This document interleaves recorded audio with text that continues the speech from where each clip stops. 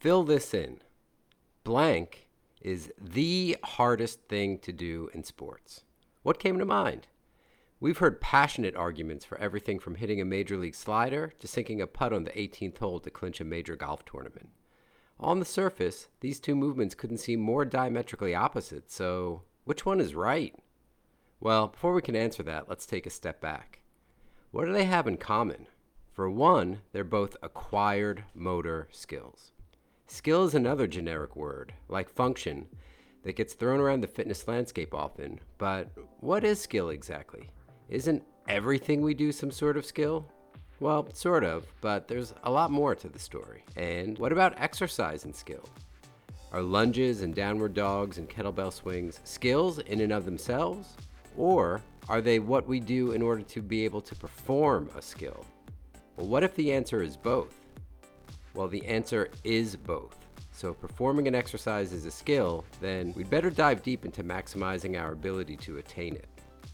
To that end, this entire season of Fitness for Consumption is going to examine fitness-related topics through the lens of motor skill acquisition. Why an entire season on one theme? Here's why.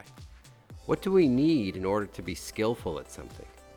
We need a combination of perceptual and physical ability, spatial and temporal awareness, sharp reaction and response times, which are two different things, by the way, sufficient substrate development, and most importantly, the ability to process all of this information and export it into quick, efficient decision making. So what do all of those independent variables have to do with the general fitness goals like losing some body fat and gaining some muscle? Well, everything. In the controlled setting of a training session, we can take a skill-based approach and add dimensions previously unconsidered. Consciously altering the conditions of the environment, distorting the visual field, increasing cognitive load are all variables that we can elegantly manipulate in order to cultivate what really matters, which is the ability to reach the goals that we set safely and efficiently. When exercise movements are maximally efficient, they become automatic, like walking. When movements become automatic, it not only significantly reduces risks and allows us to train with more intensity, it provides us freedom to process more complex information and perform more advanced skills, also at higher intensities. This season will lean into the 100+ years of motor learning research to examine what it suggests, where it fits in, and ultimately how you can apply it.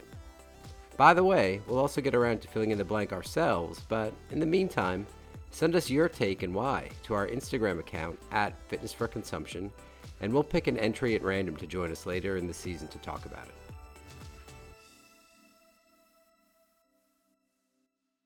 Welcome, everybody, to Fitness for Consumption.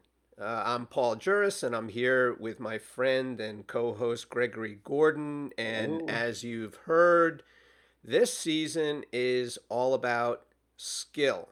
But, before we get into that, we've had some time off between seasons 2 and 3. So, Gigi, what have you been doing with your time? We can't have a season where I don't reference Sylvester Stallone. So this season, instead of referencing Rocky 3, I'm bumping it up to Rocky 4. And if anyone, hopefully, if people have seen Rocky 4, if you haven't, his opponent is Ivan Drago.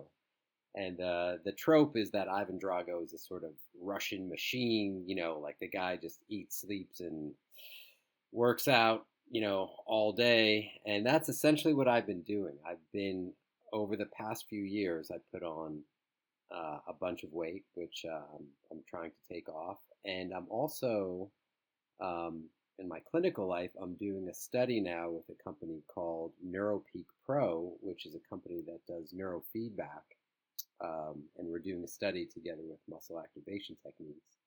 And so not only am I running subjects, but I'm also doing the neurofeedback training. So if I'm not doing my neurofeedback training, I'm doing some sort of physical training, or I'm doing some heart rate variability training. I'm literally training. I'm a 47-year-old short version of Ivan Drago, basically. That's what I've been. Well, but hopefully you're using Cybex equipment, because that's what he trained on. Oh, yeah? Really? Wow. Well, Cybex provided the equipment for that movie. Is that right? So Oh, that is wow. absolutely I right. think the So kids today call it an Easter egg, where there's sort of like a surprise in that's like only certain people would recognize. Wow, for me, quite an Easter egg.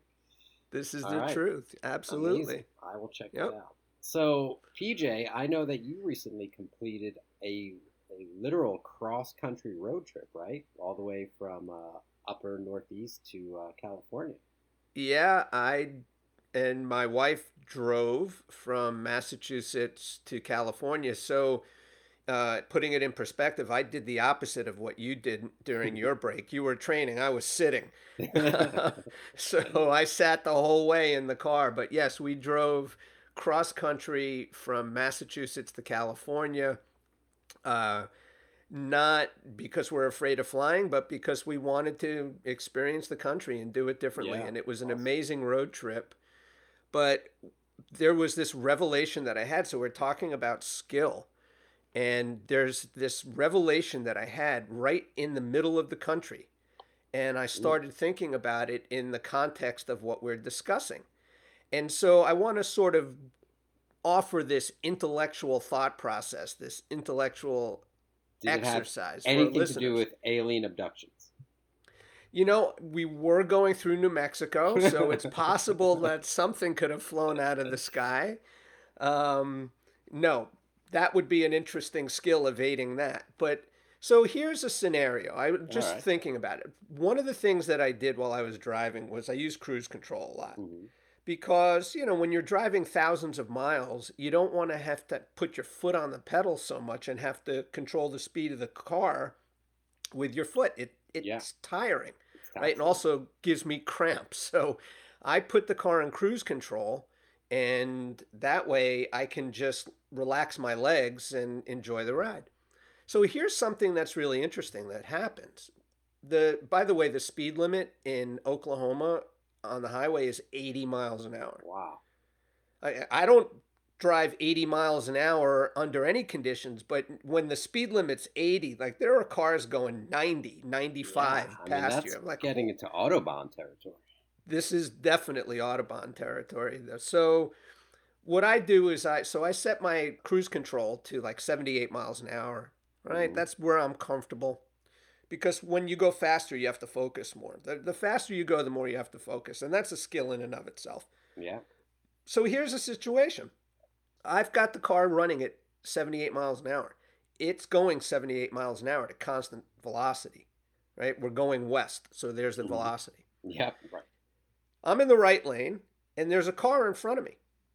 And here's the thing about velocity that I mentioned it. Velocity is always got to be relative to something.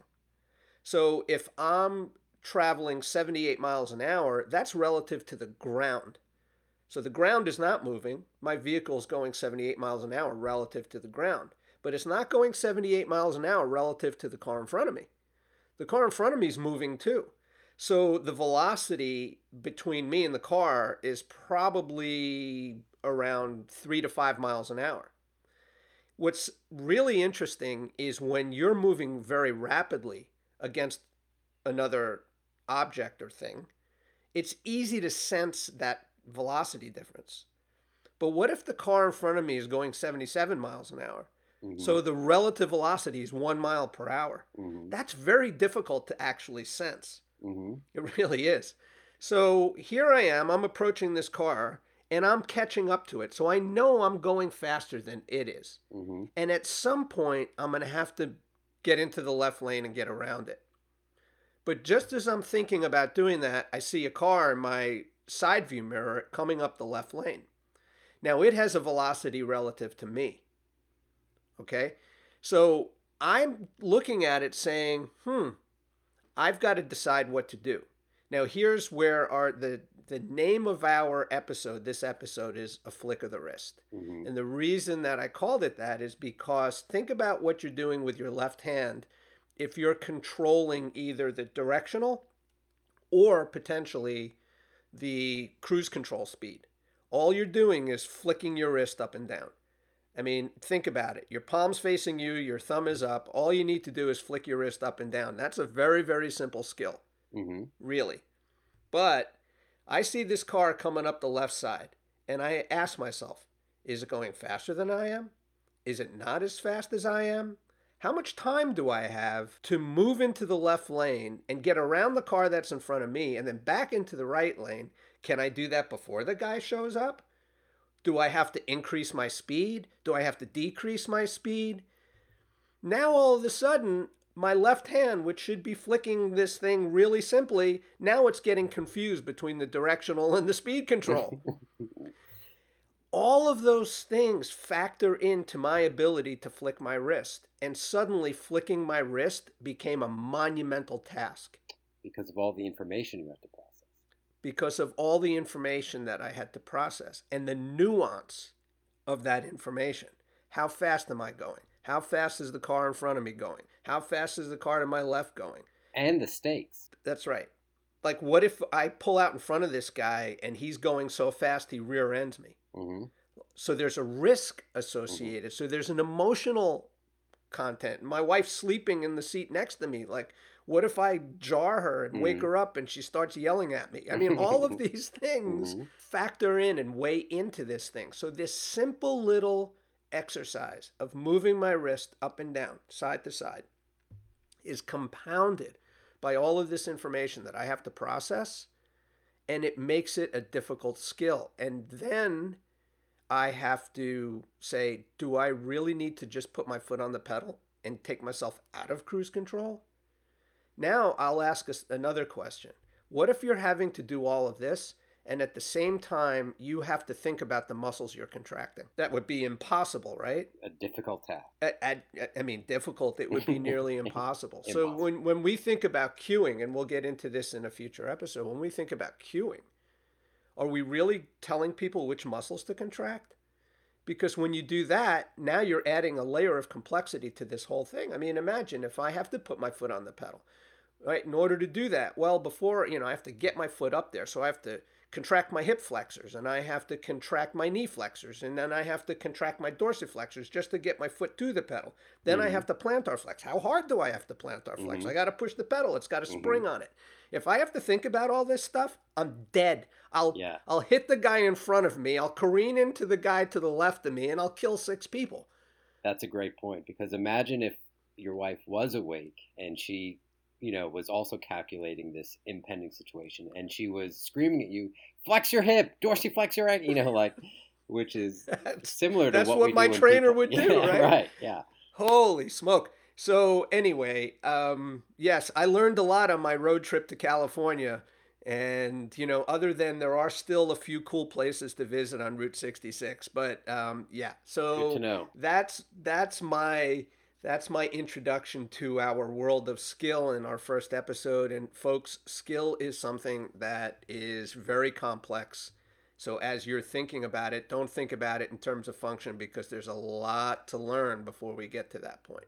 Yeah, and to your point, PJ, it's something that I think that we just really take for granted, all the information processing we do in order to actually perform a skill. But yeah, when we start looking at what are the ingredients for that, there's a lot more to it. And that's what this season is all about, baby. That's right. Thanks, Gigi.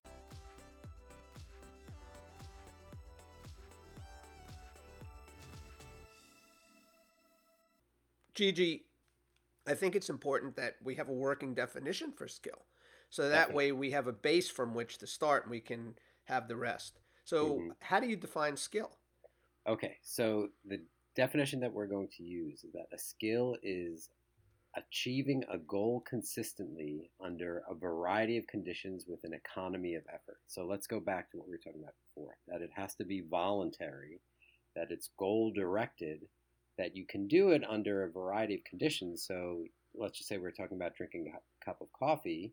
You could drink a cup of coffee sitting on a stability ball. You could drink a cup of coffee sitting on a couch. You can drink a cup of coffee while you're driving a car. You can drink a cup of coffee while you are standing. And the economy of effort is that you can drink this cup of coffee, you're skilled at it enough that you get the hot coffee, which would either burn your skin or stain your clothes if you let it drip all over you, that you can achieve the goal of getting it into your mouth safely, consistently, and you're not fatigued by doing it, that you've learned over time to be very economical with your motions, that it doesn't cause you great fatigue in order to accomplish it. Exactly right. And, the variety of conditions part is really interesting to me. Actually, there are two parts: the variety of conditions and economy. Achieving a goal consistently, I think, is very obvious. We talked about throwing a piece of paper into a wastebasket. You know what? Let's look at golf as an example, right? Mm-hmm. Tee shots. You can get up there and you can make an awful, ugly, disgusting looking swing, up at the tee, which by the way I do very often. So you can have this horrendous motion, right? This movement that is going, and it's an action too, by the way, because it's goal directed. So Mm-hmm. I have an action. I'm going to swing this club. The goal is to make the club coincidental with the ball, which is down there, on the ground or on a tee. And I can have this incredibly ugly, miserable, biomechanically disgusting swing, but for some crazy reason, at the moment of impact, the club face has squared up, it's going down the target line, and so you hit the ball 300 yards down the middle of the fairway. Mm-hmm. Now, that one swing was a skill because you achieved your goal of hitting the ball far down the middle of the fairway. So Mm-hmm. it's an action. The Mm-hmm. question is, are you skilled at hitting your driver? Because in order to do that, you have to replicate that Mm-hmm. crazy, stupid, ridiculous, ugly motion in a way Mm-hmm. that the club is always squared up to the ball at impact. Good Mm-hmm. luck with that, Mm-hmm. right? So that's not going to happen. So if I get up and make that swing 100 times, maybe twice, I'll get the same result. So does that make me a skilled driver? I don't think so.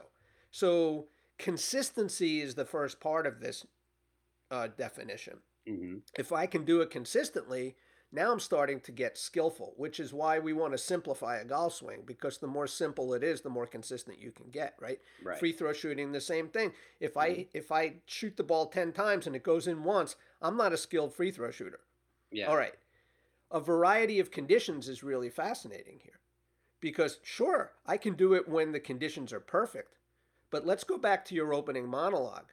You're standing over a putt on the 18th hole of like the Masters, and the crowd's looking at you, and you need to hit this putt just to tie to get into a playoff, and you're shaking.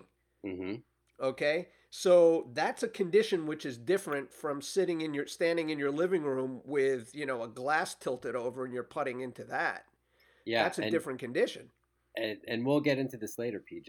And it's really interesting that you bring up that specific example, because if you're doing that putt, and let's say just miraculously this happens to be on your home course, so it's quite possible you've done this putt 1,000 times on that exact hole when it's just you and your beer buddies playing. But Right. there's the difference in terms of the scenario there. It's a cognitive difference much more so than an actual surface difference, or another environmental condition. The main environmental difference here is that it's the stress of all the pressure that's placed upon you because of the stakes that you're under. Yeah, so it's like a psychological condition even more Mm-hmm. than cognitive. Like you have to process this information, but psychologically, you're not prepared for this thing. Mm-hmm. It's very And taxing. then a variety of conditions, like you said, drinking coffee. Am I standing up? Am I sitting down? Am I laying down? Am I juggling something? Or how many different conditions can exist that would um, dictate a different approach to doing this? So the skill isn't so much in whether I'm executing the movement the same way every time. The skill is determined by whether I get the outcome that I want every time. And Mm-hmm. sometimes I need to execute the thing differently. And if I'm reaching for my cup, the question is, how many different ways can I reach for it? Right? And the answer is infinite. I don't That's have right. to have one way to reach. What if I'm reaching for my cup, but there's a stack of books in the way? Now the condition has changed, so I have to reach around the stack of books, and that dictates a different action Mm-hmm. in order to accomplish the goal. Hmm. So if all I'm good at is reaching straight for the cup and I can't get around the stack of books, then I'm not skilled anymore at drinking coffee. Hmm. Yep. And then Very limited. lastly, your point, very well taken on economy.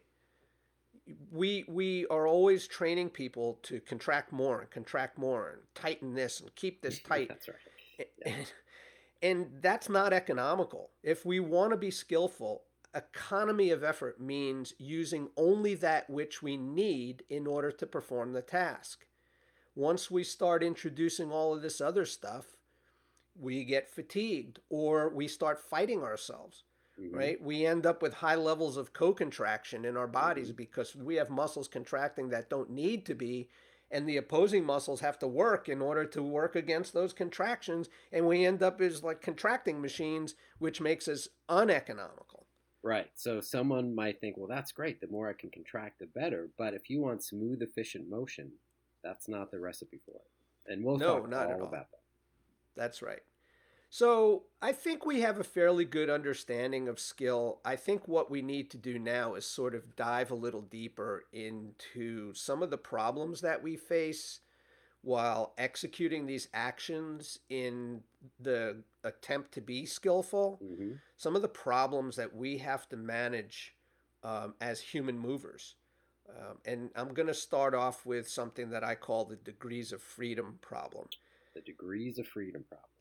Yeah, there was a famous Russian scientist back in the Hmm. 50s named Nikolai Bernstein, That's right. and he coined this phrase, the degrees of freedom problem, Hmm. and we have to solve it. So, Gigi, you want to talk a little bit about that? Yeah. So I think a really helpful image to have in your mind is imagine the first time that you saw someone. If you live like I do in Central Park, you see right near Central Park, you see people rollerblading, or at least they were quite frequently. And the first time you see someone on skates, you can imagine in your mind's eye what people look like when they're first learning to rollerblade. Do they look smooth and fluid, or do they look like you're pushing a refrigerator down the street?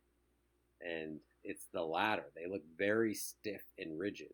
And so the degrees of freedom problem speaks to what are all the individual elements in a system that we have to control for in order to have in order to achieve a goal. And so one of the first things that we do in human movement is that when we're learning something new, we tend to try to simplify the movement and freeze as many of the joints as we can to try to accomplish the most simplified version of this motion. Yeah, so think about, you mentioned joints, and I think that's a great place to actually focus with the degrees of freedom problem. A degree of freedom is the total motion that we have available within any joint. So if we consider the three planes of motion, the degrees of freedom is the available motion in any one of those planes or all of them. So, for example, your elbow, not your radial ulnar joint, but just the elbow joint, can flex and extend. It has 1 degree of freedom. Mm-hmm. Whereas the shoulder joint has 3 degrees of freedom. Mm-hmm. So it can move in all three planes simultaneously.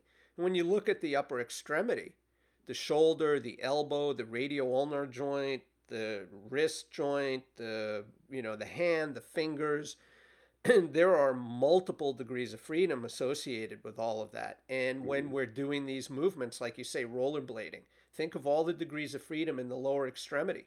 Mm-hmm. The hip has 3, and the knee has 2, actually. And, you have the ankle and the subtalar joint and the foot. And so Mm-hmm. there's so many degrees of freedom in there, and all of that has to be controlled by some type of muscle contraction.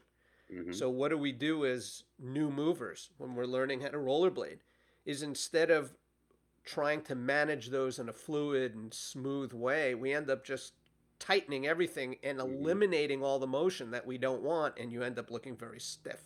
Right, and what you see is someone just flexes their hip to pick the foot up as opposed to, yeah, using all the joints in that chain that they have in order to really control the nuances of that motion. Right. And, when I mentioned Nikolai Bernstein and in also, one of his disciples, Scott Kelso, what they talk about in managing the degrees of freedom problem is how do we simplify the movement? How do we eliminate some of these degrees of freedom so that it makes controlling the system easier? Mm-hmm. And that's basically the example that you provided. initially it becomes very jerky looking, and it's not very skillful looking because we're trying to eliminate too many degrees of freedom. But then as we become more skillful, we start to add degrees of freedom, and that addition allows us to become more flexible. Having fewer degrees of freedom means that we're unable to solve the problem or enact the skill in different conditions.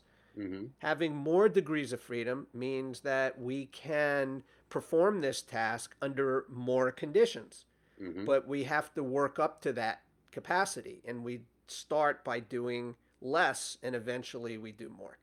Yeah, and well, this, if not a entire podcast, really we could have a full season talking about, motor control programming and how we create these motions. But essentially, just like if we looked at this like a business, where imagine how many employees Amazon has to, deal with in order to run their business. If Jeff Bezos alone was answering every email and filling every order, he would be completely overwhelmed. So what he does is delegate, and in a simplified, reductive way, that's what the brain and central nervous system is doing. That there are things in the spinal cord that can, as we get more skillful, we can delegate the way that the nervous system runs and operates these degrees of freedom.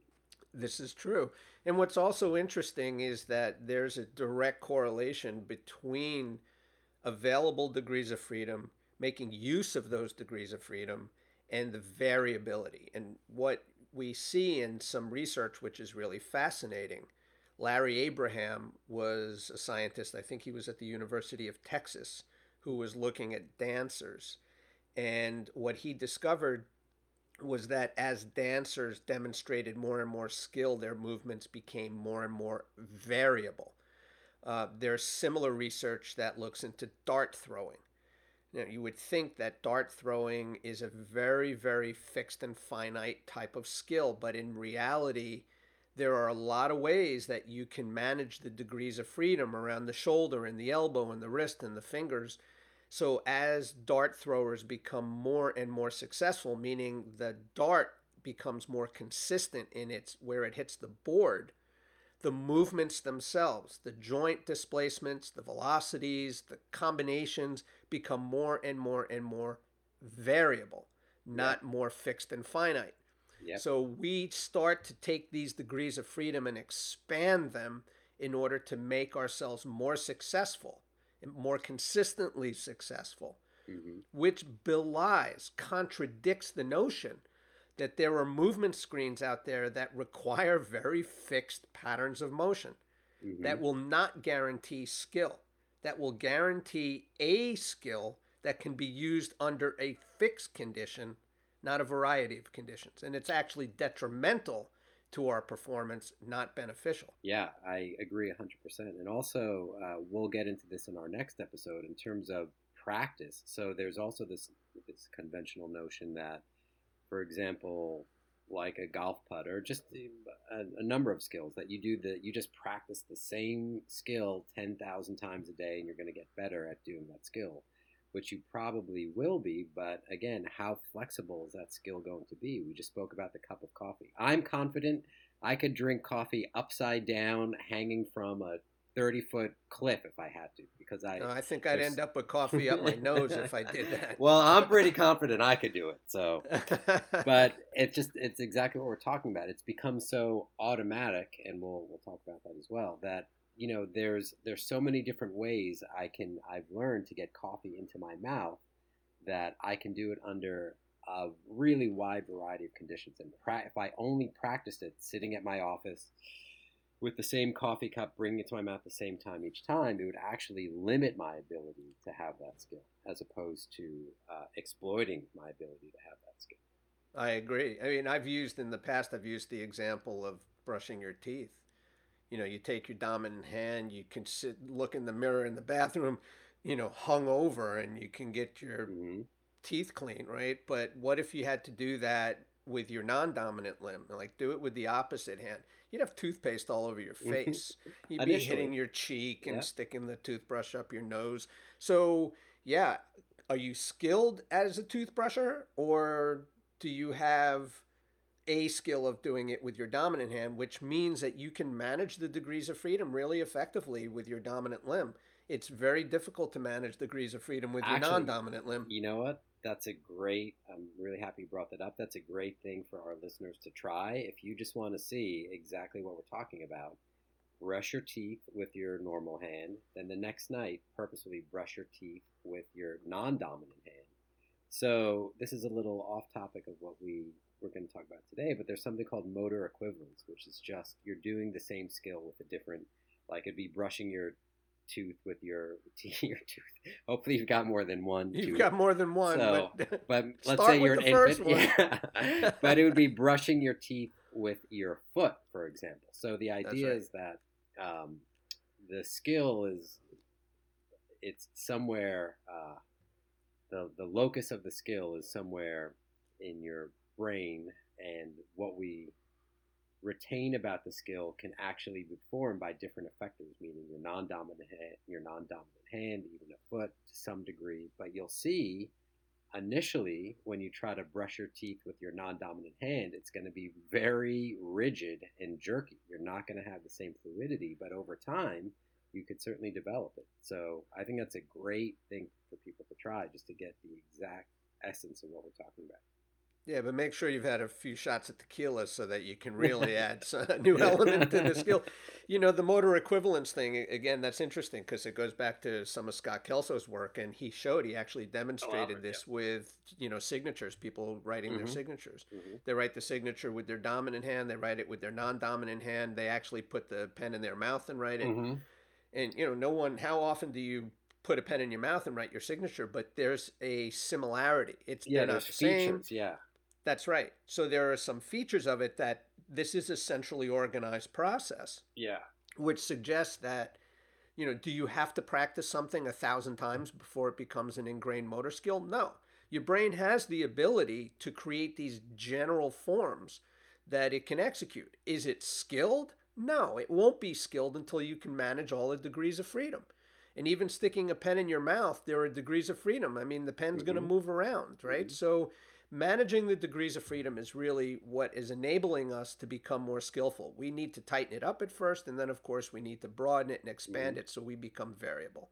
So that's the degrees of freedom problem. Let's jump into something a little bit different, which is Fitts' law. Paul Fitts was a scientist, again, back in the 50s. That's how long this stuff's been out there. It's really interesting when it comes to how this affects our skills. So, Gigi, you want to walk us through that a little bit? Yeah, so, PJ, what I think you're getting at here is, and just to put it simply, when you increase the speed of doing a task, there's going to be a trade-off in terms of how accurate you are. There's a couple of things. It's this speed-accuracy trade-off. It's when you go faster, you lose your accuracy, and this is very true. And it also has a lot to do with the way we process information and feedback systems. How do we utilize feedback in order to control our motion? And it also has to do with distance. So it's not only how fast are you going, but how far are the targets that you're moving to.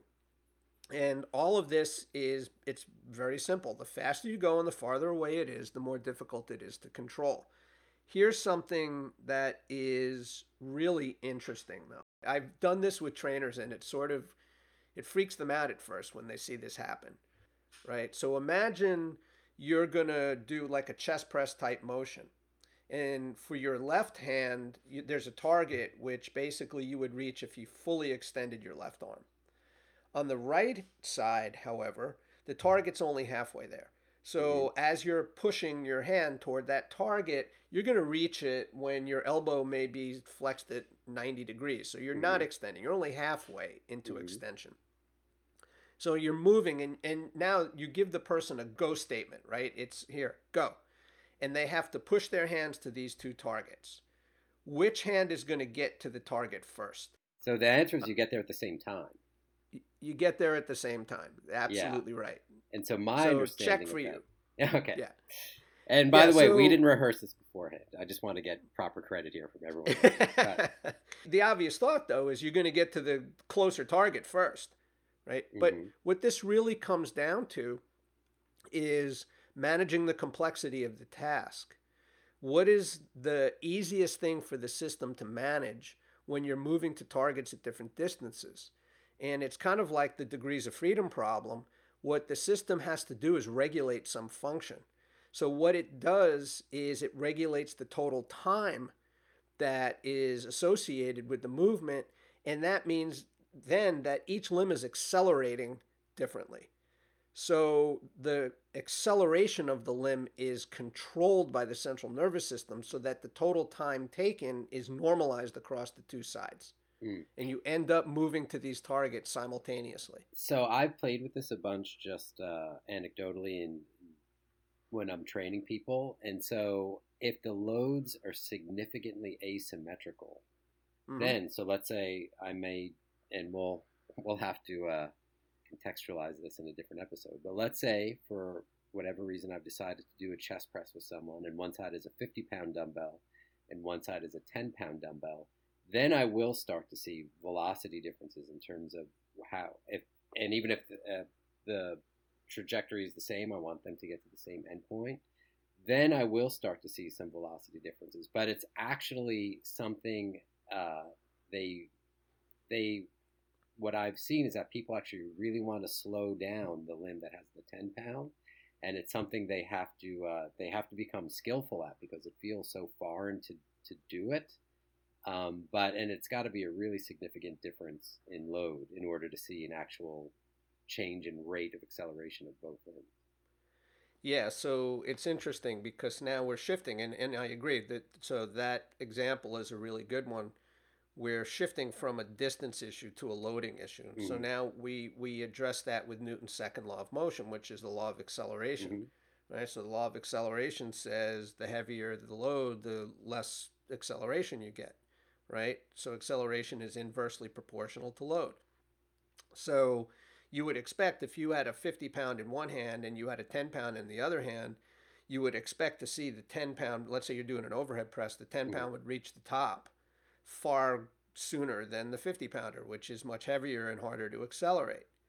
And initially that may be the case. Like when you give someone this task for the first time, maybe the first 2 or 3 repetitions, you're seeing the 10-pounder get up there.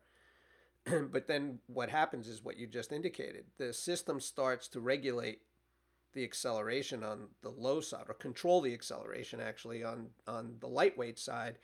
So it's slowing down and then it's moving at the same velocity as the heavy side. So in this case, like degrees of freedom problem, what the system is doing is normalizing the velocity across the limb so that they move at the same rate and you get to the top at the same time. It's another way to manage the complexity of the task so that you can achieve a goal in a certain way. I'll typically see someone will still get the lighter side up there more quickly, but yeah, it's not, I mean, I would have to really videotape it and time it in terms of milliseconds, but it's not a dramatic difference. It's not nearly linear to the load difference. That's right.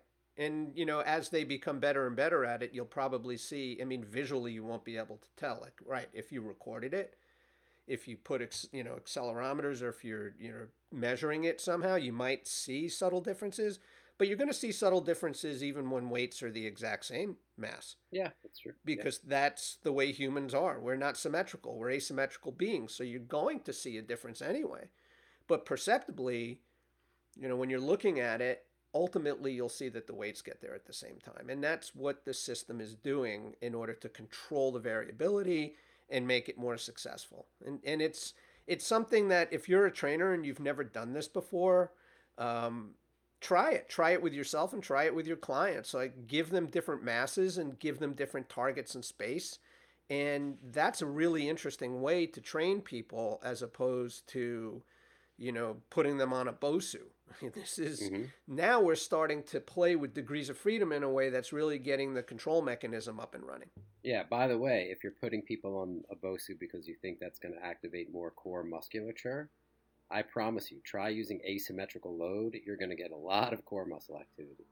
Yeah, do a dumbbell bench press and put a 40-pounder in one hand and a 10-pounder in the other hand, and then see how your core gets lit up. And you don't need to be on an unstable surface to do that. Hello all, GG here. We hope that you're enjoying today's podcast and want to remind you that more great fitness content is right at your fingertips.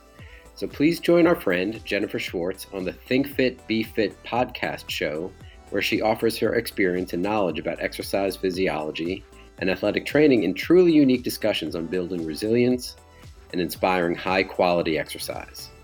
And now, let's get back to our conversation. All right. So that was Fitt's Law. I want to move the conversation along. And now we've talked about environmental constraints in previous seasons and episodes.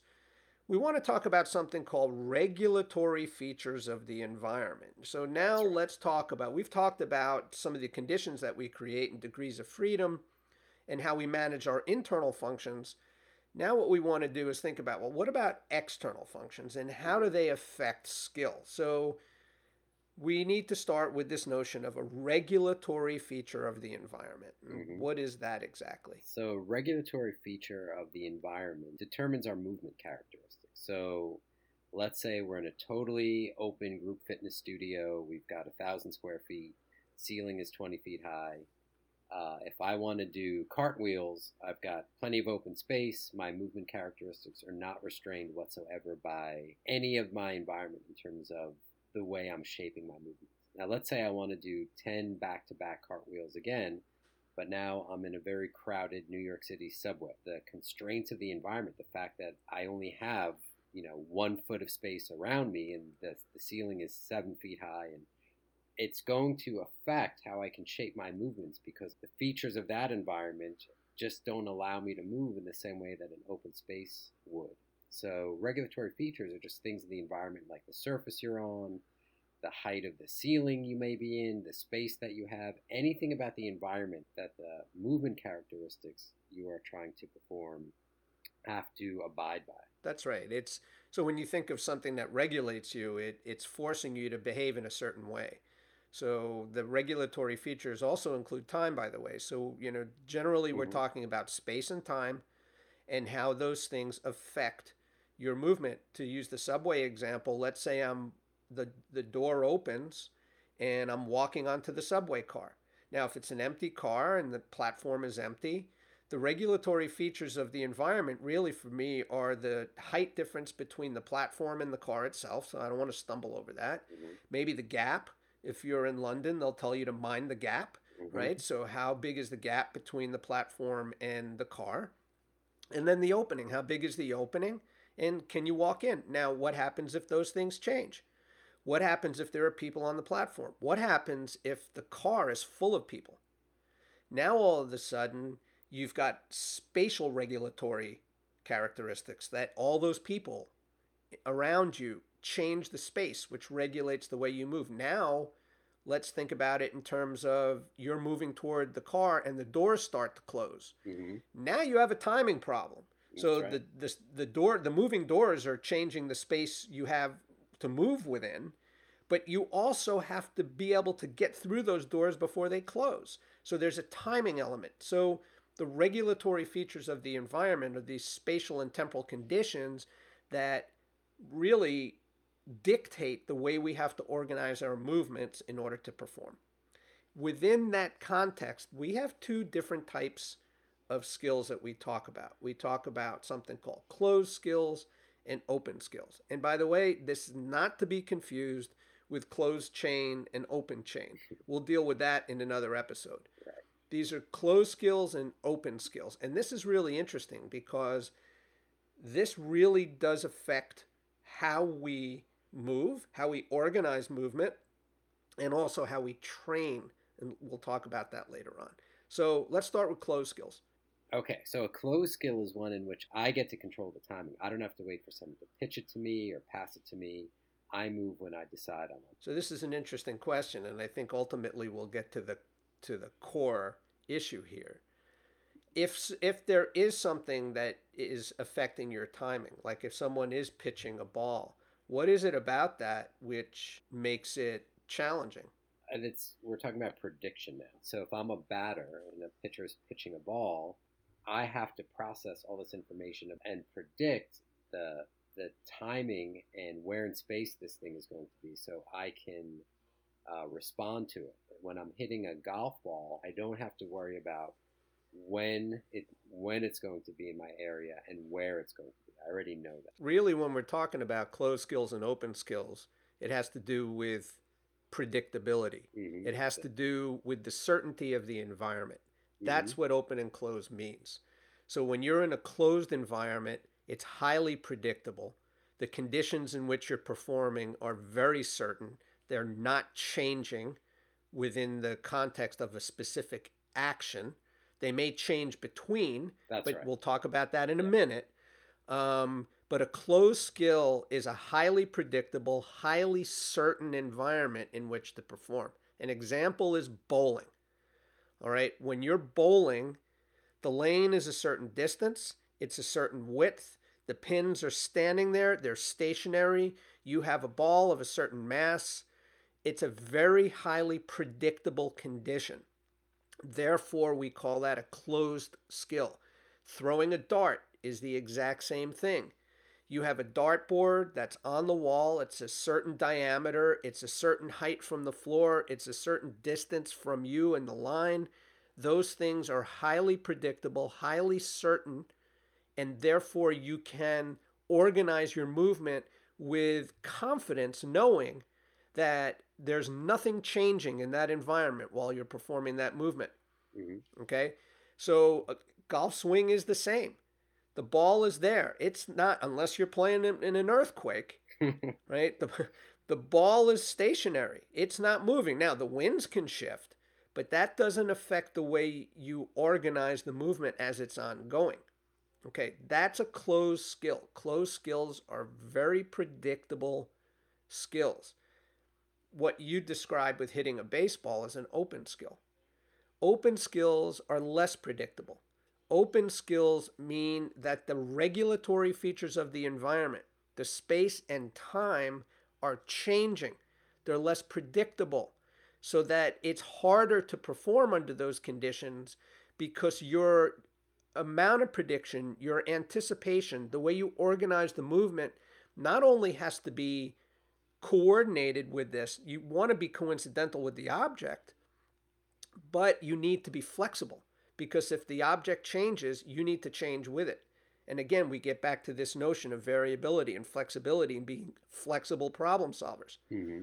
So, open skills, sure, hitting a baseball, that's an open skill. Hitting a tennis serve with spin on it, that's an open skill. So, when time and space are both regulatory, those are open skills. And open skills are much more challenging than closed skills. But the thing is, these are not binary. So when you look at something, it's not either open or closed. Skills sort of fall along a continuum of open and closed, right? And that's what we need to try to understand. So for example, when I was working in physical therapy, we used the rebounder a lot for different activities, for upper extremity and lower extremity even. So we would take a medicine ball and throw it against the rebounder. Mm-hmm. When you do that, it's kind of semi-open, right? Because the ball is moving. So now there's space and time associated with being coincidental with the ball. You throw the ball against the rebounder, it comes back, and you have to catch it. So you have to be coincidental with it. And it's going at a certain path, trajectory, at a certain speed. So you want to be able to move with it. The thing about it, though, is it becomes very predictable over time. Mm-hmm. So that even though it's moving, you're creating that motion. So you're the one who's throwing the ball against the rebounder. And it's coming back to you. It becomes really predictable. It's like you can almost do it with your eyes closed. Mm-hmm. Yeah.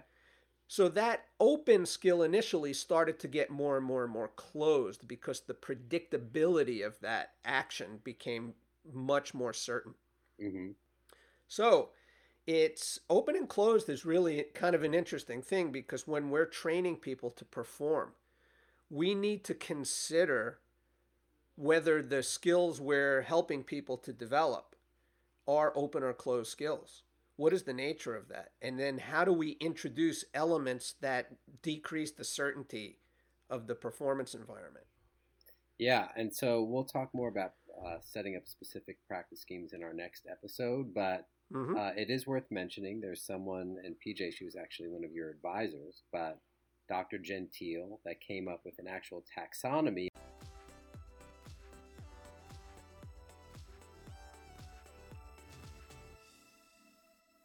All right, so now that you mentioned Gentile and her taxonomy is something that you and I have both used for a very long time, what is it? So we've got these skills that are open and close, but then she kind of breaks movements down a little bit differently, but that in a way that I think is really helpful to us to understand what we can do as practitioners in helping people. So, let's get into her taxonomy a little bit. Like, what does she talk about?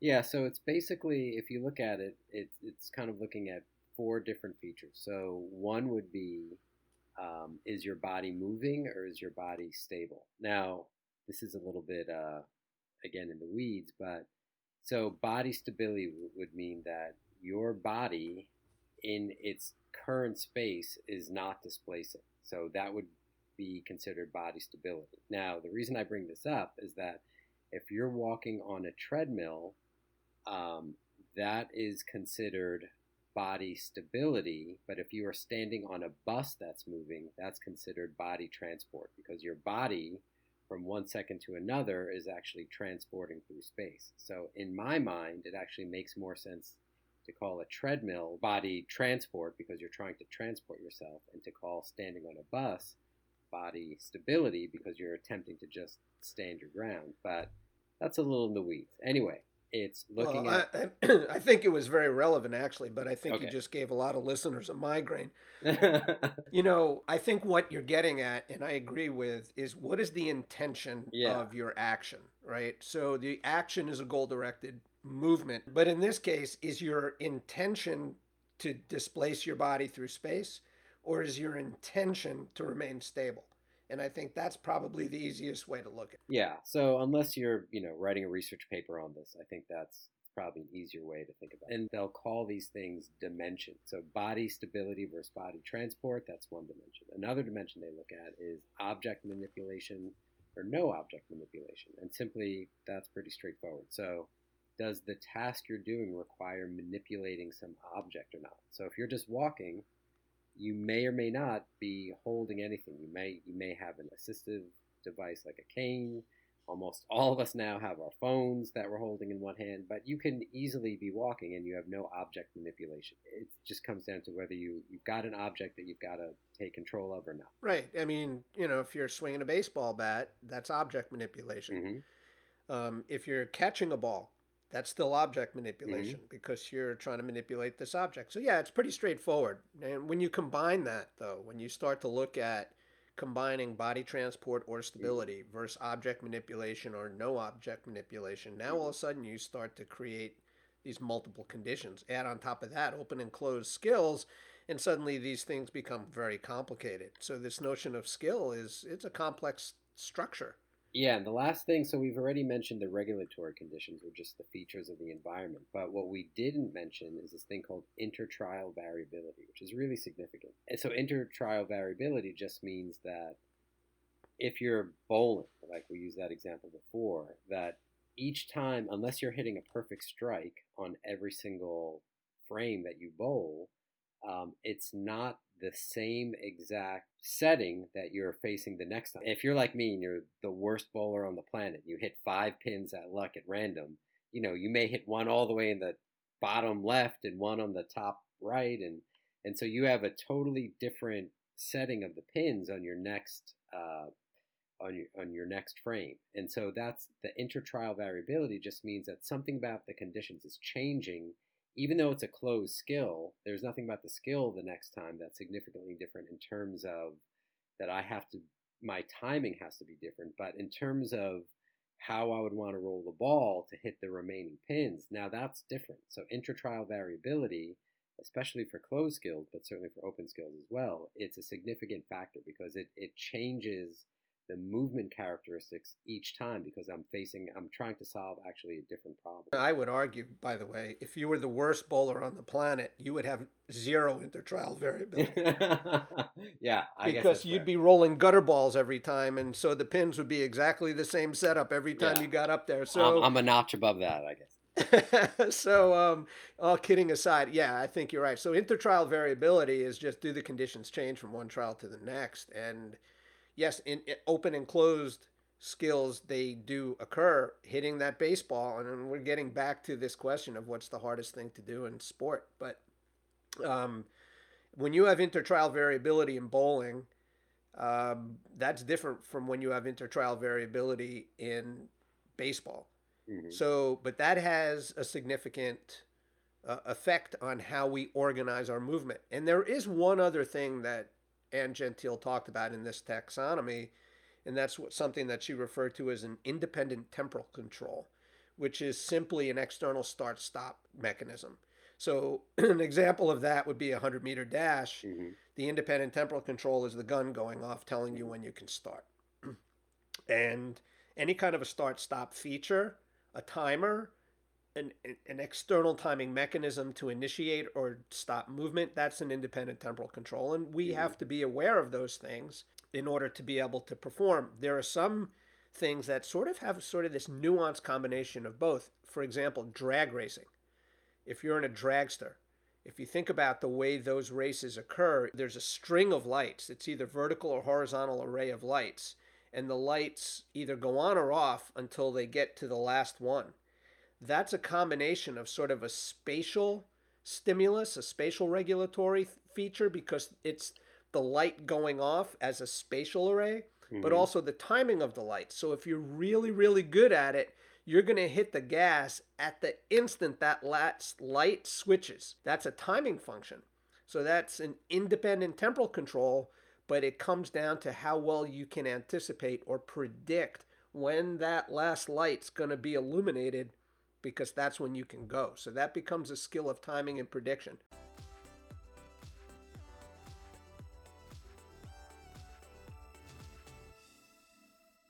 So what is happening here is there's this interaction between the actions that we perform and this environmental context that we experience and through which we move.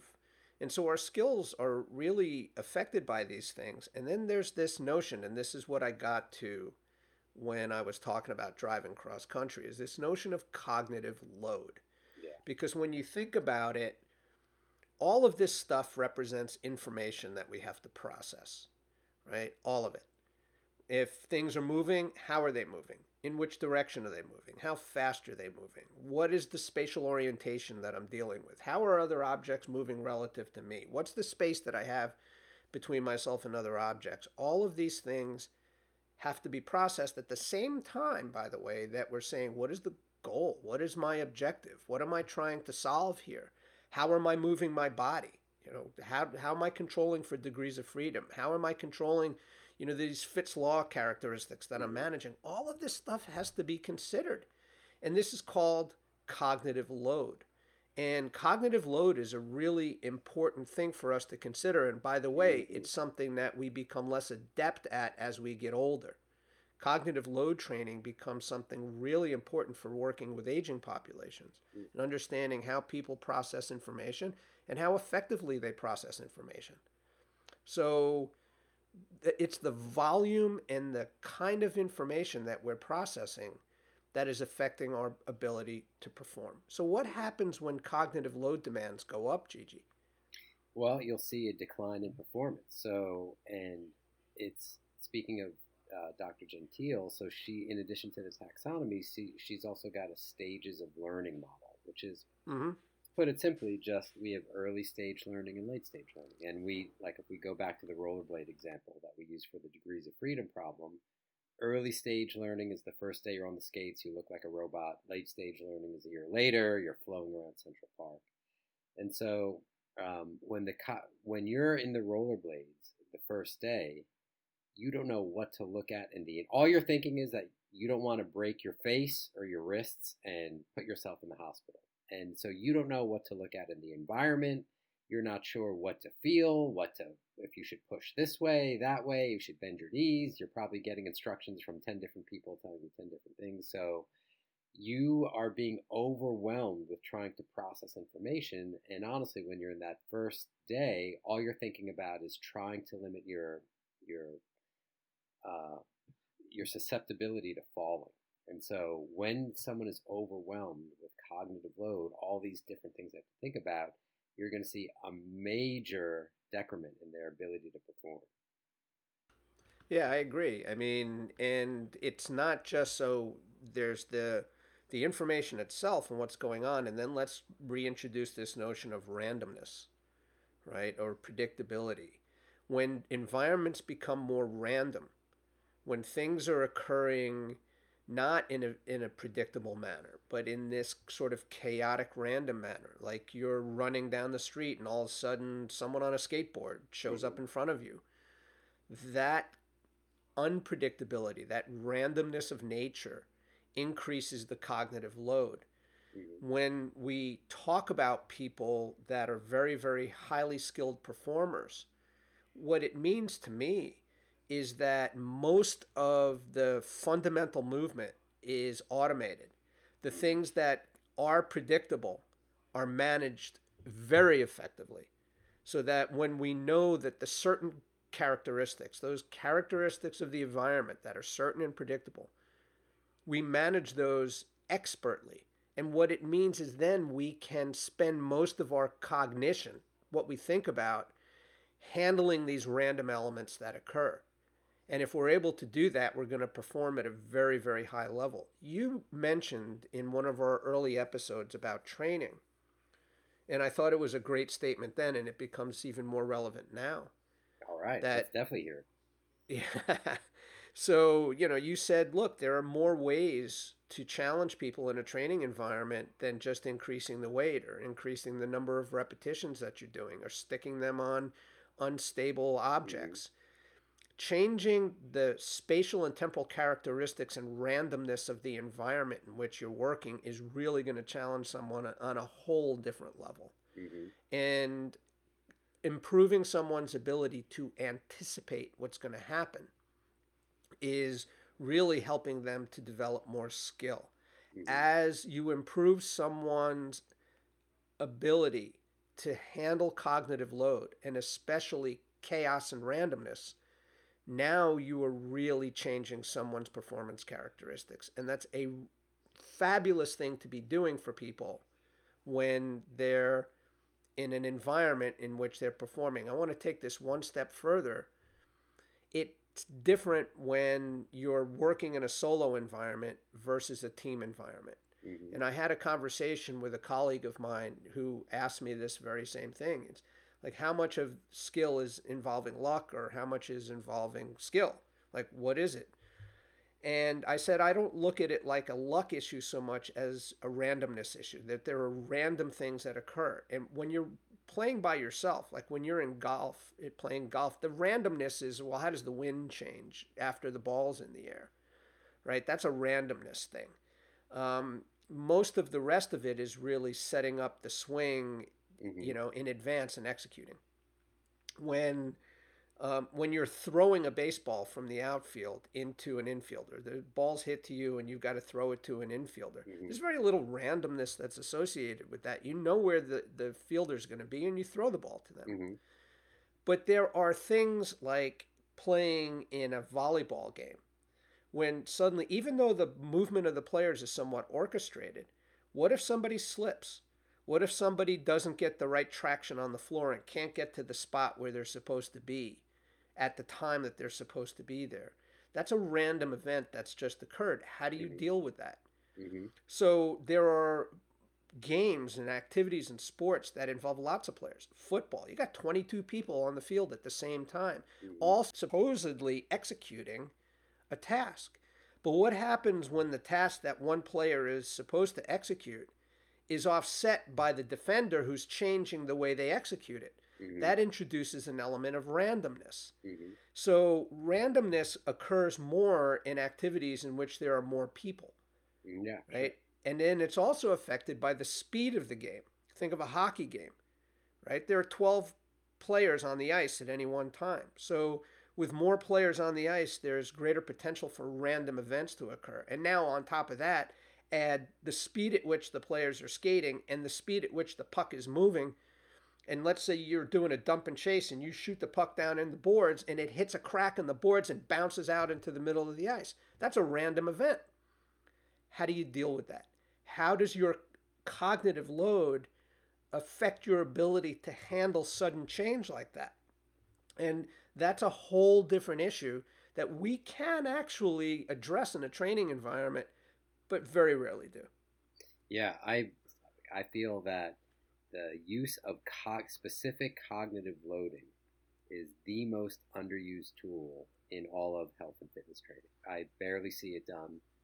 When I do see it, I do see it in some sort of like team sports application, and even then, really limited. So, yeah, PJ, there's so many things we can do. We can, when we first met, we did an exercise, and I think I mentioned this in one of the podcasts, where I was doing a lunge. Now, look, I will go on the record and say, in terms of what would be required of an expert lunger, like hitting a target consistently over a period of time, I've been lunging for 30 years now. I consider myself an expert lunger. I can lunge with my eyes closed. I can lunge with asymmetrical load, blah, blah, blah. I can hit the target I'm meant to hit consistently. However, you had me do it where I had to count from 100 backwards by sevens. So I had to go 100, 93. I don't even know if I could do it sitting and talking. 86. So, and what happened was, we were just talking about before, it significantly decreased my ability to perform. And I don't remember if I was doing a forward lunge or backward lunge, but I remember that I couldn't move smoothly and efficiently. I had to pause. I had to like literally look up at the sky and try to calculate in thin air what the next option was. So it put a dead stop in my lunging. And so that is something that, to your point, that in a fast-paced game or other skills, your ability to just process information so someone like Michael Jordan, the fundamental skills of playing basketball, dribbling, shooting, pass, he's got those so automated. He's developed those skills so sufficiently. His brain is free to look at little nuances in the environment and to predict when someone is cutting a certain way, and he's seen things enough and has processed enough information that there's a lot of stuff happening on the subconscious level where he sees a guy sort of move a certain way and he predicts, I've seen something like this before. I think that means they're going to do this. I'm going to predict to put the ball there. And, that's really where we've spoken about this before, really high level athletes. Tom Brady, I think, is a great example for that. He's certainly not the most athletic looking person. He's not especially fast. He's not especially strong in the gym, but his ability to process information and predict is better than everyone else's. Yeah, I think I agree with you. And, going back to the lunge thing, I think I had you do walking lunges, and I've actually seen trainers, when we give them that challenge of subtracting serial sevens, stop dead in their tracks. Like they literally stop moving to try to figure out what the numbers are, because the challenge to them cognitively is far greater than what they're trying to control motorically. Tom Brady is a great example. And, I'm a Jets fan, so as much as it pains me to say so, when you look at him in the history of quarterbacks, does he have the strongest arm ever? No. Is he the fastest guy? Definitely. No. Is he the most agile? No. But what he is able to do, in my opinion, which is better than anyone who has ever played that position in the history of the game, is he is able to see what's going on around him, process information, and make decisions that are far more elegant than anyone that I've ever seen, and then execute. And what, people talk about him and how long he can continue to play. And now, look, obviously he's got a good trainer. He's got a great nutrition program. He's doing the things to maintain his body the way it is. But the thing about it is he's not necessarily relying totally on his physical prowess to perform. He is able to perform in ways that are more cognitive. If you were to do that, I mean, he should be able to play until he's 50 for crying out loud. He might. And he might. And I hope he does, because that would prove this point. That ability to absorb, calculate, identify, understand, and then make critical decisions and then execute. You don't have to throw the ball at 100 miles an hour. Maybe you need to throw it, lob it in there on an arc, but you know exactly what kind of arc to throw it, how hard to throw it, and where it needs to land in order to be coincidental with the person who's running across the field whose job is to catch it. Now, that's unbelievable. And that's what cognition and information processing is all about. And that's really what skill is all about. There's one thing that does affect it, though. And there's a professor at Coventry University in England. His name is Michael Duncan. And I've had a chance to get to know him. And maybe one day I'll get him on the show because I think it would be really fun to chat with him. He did a study. Now, you know, I talked about the drag racing and the lights and timing the lights. Well, he did a study in which he put people on a bicycle ergometer and had the same type of light array set up. And people had to predict when the light was going to get to the end point. And he started off making it highly predictable. And then he started to make it variable. And he had people pedaling the bike while they were doing it. Now, at very low levels of exertion, most people were very successful at predicting when the last light was going to turn on. Right? They were very, very good at it. But as the level of exertion went up, as their body physically was pushed harder and harder and harder until it was getting closer to a maximal level of exertion, that ability decreased significantly. And so the ability to gather information and predict things becomes much lower when we're exerting ourselves at high level. All right, so if you're a trainer, how do you use that information? Okay, you know what, Gigi, this has been amazing. I think we've covered all of these elements of skill that hopefully will give our audience some things to think about as they're considering exercises and training. And I'd like to we're going to wrap this up, but what I'd like to do before we do that is let's go back to the question that you posed, right? So what's the hardest thing to do in sport and why? Well, now that we have all of this information available to us, what do you think is the hardest thing to do in sport? Part of it is based on what we spoke about earlier, predictability, closed versus open skill. A motor skill that has some level of body transport, which also requires some object manipulation, is by category the hardest thing to do. So when I started thinking about it, and then based on whatever I could find in statistics for the success rate, so I started thinking about having to return a volleyball spike. So when someone on the other side is spiking the ball down, how successful is someone in being able to actually return that ball into play? So like either they pop it up and another person on their team hits it back, or they pop it up and hit it back. So there is this company called Volleyball Stats or something that does record this kind of stuff, and I meant to look for that information. But to me, based on the fact that it is totally open, there's a degree of predictability, because if you're a volleyball player, you've seen spikes and you know, generally speaking, it's going to go straight down, but still you don't know exactly where. There's body transport. You've got to move your body to get into the location most likely to return the ball. And there's object manipulation. So to me, returning a volleyball spike would be amongst the most difficult things to do in sport. Very interesting. And so as this goes on, I really do want to hear from our audience. Now, I like your approach to it because you're looking at Gentile's taxonomy and cognitive load, and so that's how you're factoring this, which is great. I mean, obviously, I could go immediately to the default, which is hitting a slider in baseball. You know, the very obvious statistic that people in the Hall of Fame are successful 30% of the time in hitting a baseball. That is an extraordinarily difficult thing to do.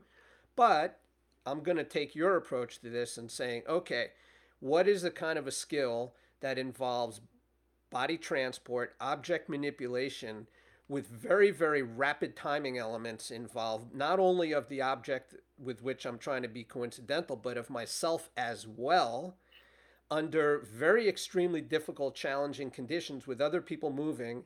And I'm going to say the most difficult thing to do in sport is to score on a one-timer in ice hockey when I'm skating full speed. What's So a I'm one skating. timer? A one timer is a guy's got the puck. He's going to pass it to you, and you've got to skate to the puck. You've got to take a slap shot, but without catching it first. So you're going to time your slap shot so that when your stick hits the ice, that's where the puck is, and you have to shoot it so it gets past the goalie. So I'm going to say that that is the most difficult skill to do in sport. Well, yeah, when you look at it, so you're skating at a high speed. I think what you're saying is also that once you receive the puck, you really have no time to fiddle and faddle about and sort of set it up like No, you don't receive the puck at all. yeah, you're You're hitting going it to on take the its shot. yeah. You're going to hit the puck as it's coming to you. You're going to shoot it as it Yeah, hits your stick. because then It's it a would shot. be yeah, it'd become more of a close skill if you had time to like dribble. I know what they call it in hockey, but like if you're kind of Stick dribbling handle. with the puck. Yeah, stick handle. Yeah, look, that's a good one. And then you have to get it. You've got to know where the goalie is in space. You've got to make very sophisticated calculations about where your the little patch of net you can get it into. And so yeah, And the other that's a 10 good one. people that are standing in front of you, by the way, because there are 10 other people. There's a goalie behind you and there's you. That leaves 10 other people on the ice. And so you've got to figure out where they are. You've got to shoot the puck so that it gets past those people and into an opening that the goalie is fully padded goalie is blocking. The only thing that I could hear somebody say is, and this is true, unlike hitting a baseball, which is moving in two planes, right? So it's got an up Yeah, and down, a that's true. Yeah. vertical component and a horizontal component. The puck basically just has a horizontal component. It's not changing, it rarely does it change Yeah, its vertical position on the ice. So, but that's my call. I'm interested to see what other people have to say, definitely. and And we'll get we people to will. weigh in during the season. Yeah. And so, with that, I think we're going to conclude this episode. Hopefully, people got some really interesting ideas and thoughts about how things work, what a skill is, cognition. I mean, there's a lot that we've talked about, and hopefully, it's been really good food for thought for folks. And we hope to see them when we continue this conversation in our next episode. Hey everyone, thanks for listening to another episode of Fitness for Consumption. We hope you enjoyed it as much as we loved creating it for you. Now, we want to hear from you. So drop us a comment at our Instagram account at Fitness for Consumption and give us your take on what the hardest thing to do in sports is and why, and we'll pick an entry at random and bring someone on the show to talk about it. Also, if you're enjoying the podcast, we would love for you to help us out by following us on our Instagram page at Fitness for Consumption, subscribing, rating, and reviewing our podcast on your preferred listening platform, and sharing the love by inviting some friends to listen to Fitness for Consumption. Thanks, everyone.